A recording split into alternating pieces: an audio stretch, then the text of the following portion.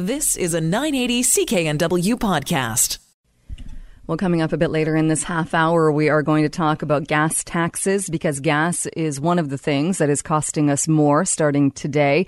Also costing us more if you enjoy a beverage, if you enjoy a beer, a glass of wine, perhaps a spirit, well, you're paying more for that too. And joining us on the line to talk a bit more about this is Aaron Wudrick, a federal director with the Canadian Taxpayers Federation. Aaron, thanks so much for being here. Yeah, good morning, Jill. Good morning. We've talked about this before, and it's kind of a two-punch. Not only the tax that is going to be costing us all more starting today, and something your group has been fighting as well, the fact that this tax is going to keep going up with no discussion, no debate at all. Yeah, and I don't know, Jill, if someone inside government has a dark sense of humor. I wish I could say it's an April Fool's joke, but it's April 1 is the day when this kicks in. And really what it is, we're calling it an escalator tax inside the government. So it's a little unusual for a tax hike in that it's automatic. So it goes up every year at the rate of inflation. It doesn't have to be reintroduced in a budget. It doesn't have to be announced by the government. And that's one of the reasons we're particularly concerned. We think it sets a very bad precedent. Governments are going to make the case sometimes to raise taxes. We're a group that doesn't like that, but at least they make their case to the public when they do it.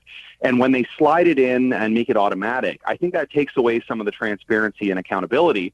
And governments essentially are getting away with increasing revenue without having to take any hit in terms of public opinion and not being willing to face the public.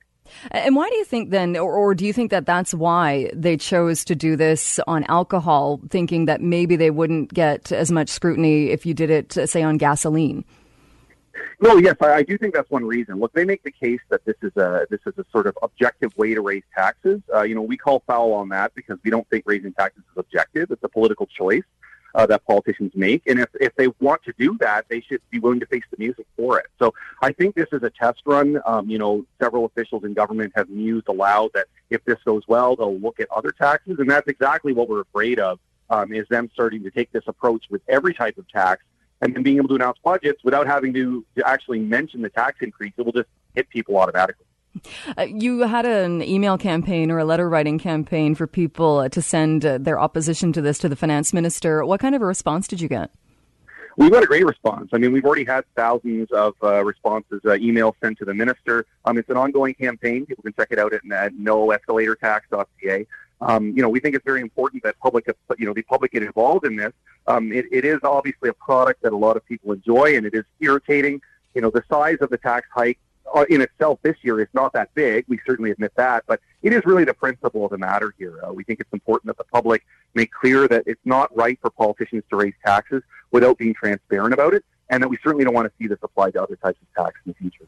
And this one in particular, because we are talking about beer, wine, and spirits, does it raise the question as well that perhaps governments also shouldn't have the monopoly when it comes to beer, wine, and spirits? That why is the government meddling and making it so a winery in BC or Ontario or wherever can't sell directly to a consumer? They have to go through the government. The government greases its palms, taking its cut before then setting the price on what it can be sold for. Is it time to maybe rethink that?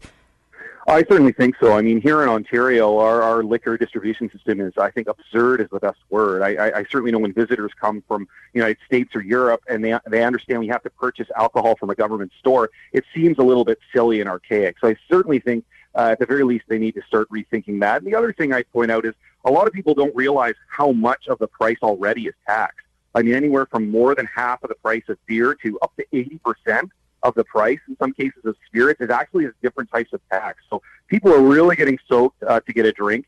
And, it does reach a point where people sort of say, how far are you going to go? I want to enjoy a beer or a glass of wine. And I'm really just getting soaked every time. And also, it seems like in this case as well, they're hoping that maybe there would be the response of, well, it's a sin tax. We all know alcohol's not good for us, so there wouldn't be as much pushback. Yeah, I certainly think that's the thinking behind the government, whether it's tobacco, alcohol, and of course marijuana in the near future.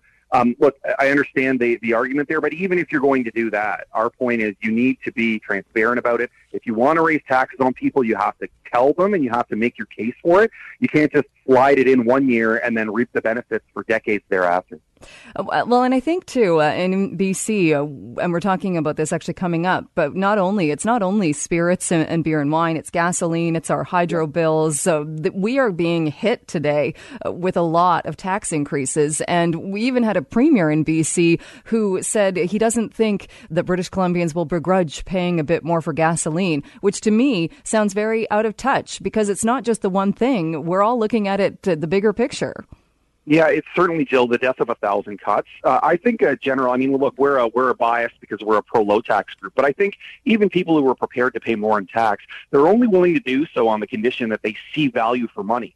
So what happens when, British Columbians, Ontarians start paying more tax, but they don't see better roads, they don't see better hospitals, they don't see better schools. They start to question, and I think rightly so, why are we paying more and more and being squeezed more and more, but we don't really see that reflected in an improvement of public services? Well, and I don't know if you've covered or been following along, but you're right. And here in BC, or in Metro Vancouver, our Metro Vancouver board just voted themselves a pay raise and a retroactive retirement allowance that's going to cost about $500,000. And that's $500,000 that taxpayers worked really hard to pay and don't like, I think, from the reaction I've seen, that with a stroke of a pen, these politicians can vote themselves to take more of it. Yeah, I've certainly followed that particular story. And, I can't think of anything more tin-eared and out of touch than politicians giving themselves a hefty raise, without much scrutiny. At this time and place, I think it's very difficult for people to swallow that. A lot of people are struggling.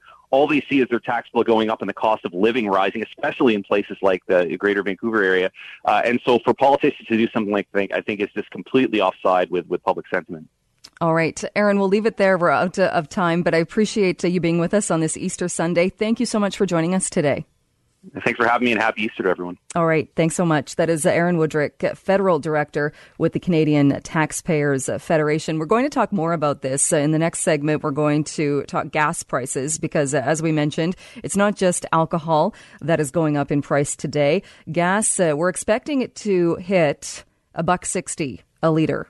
Yes, that is not an April Fool's Day joke, but we're going to talk about that. And later on in the program, we'll have plenty of time to take your calls because that is going to be the subject of today's open line segment as well. Are we being taxed to death?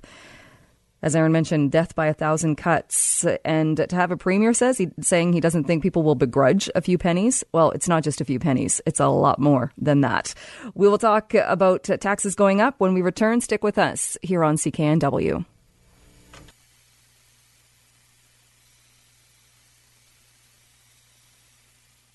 You've been listening to a 980 CKNW podcast. Listen live at cknw.com, the Radio Player Canada app, tune in, Amazon Alexa, HD Radio at 101.1 FM HD2, and on the AM dial, 980 CKNW.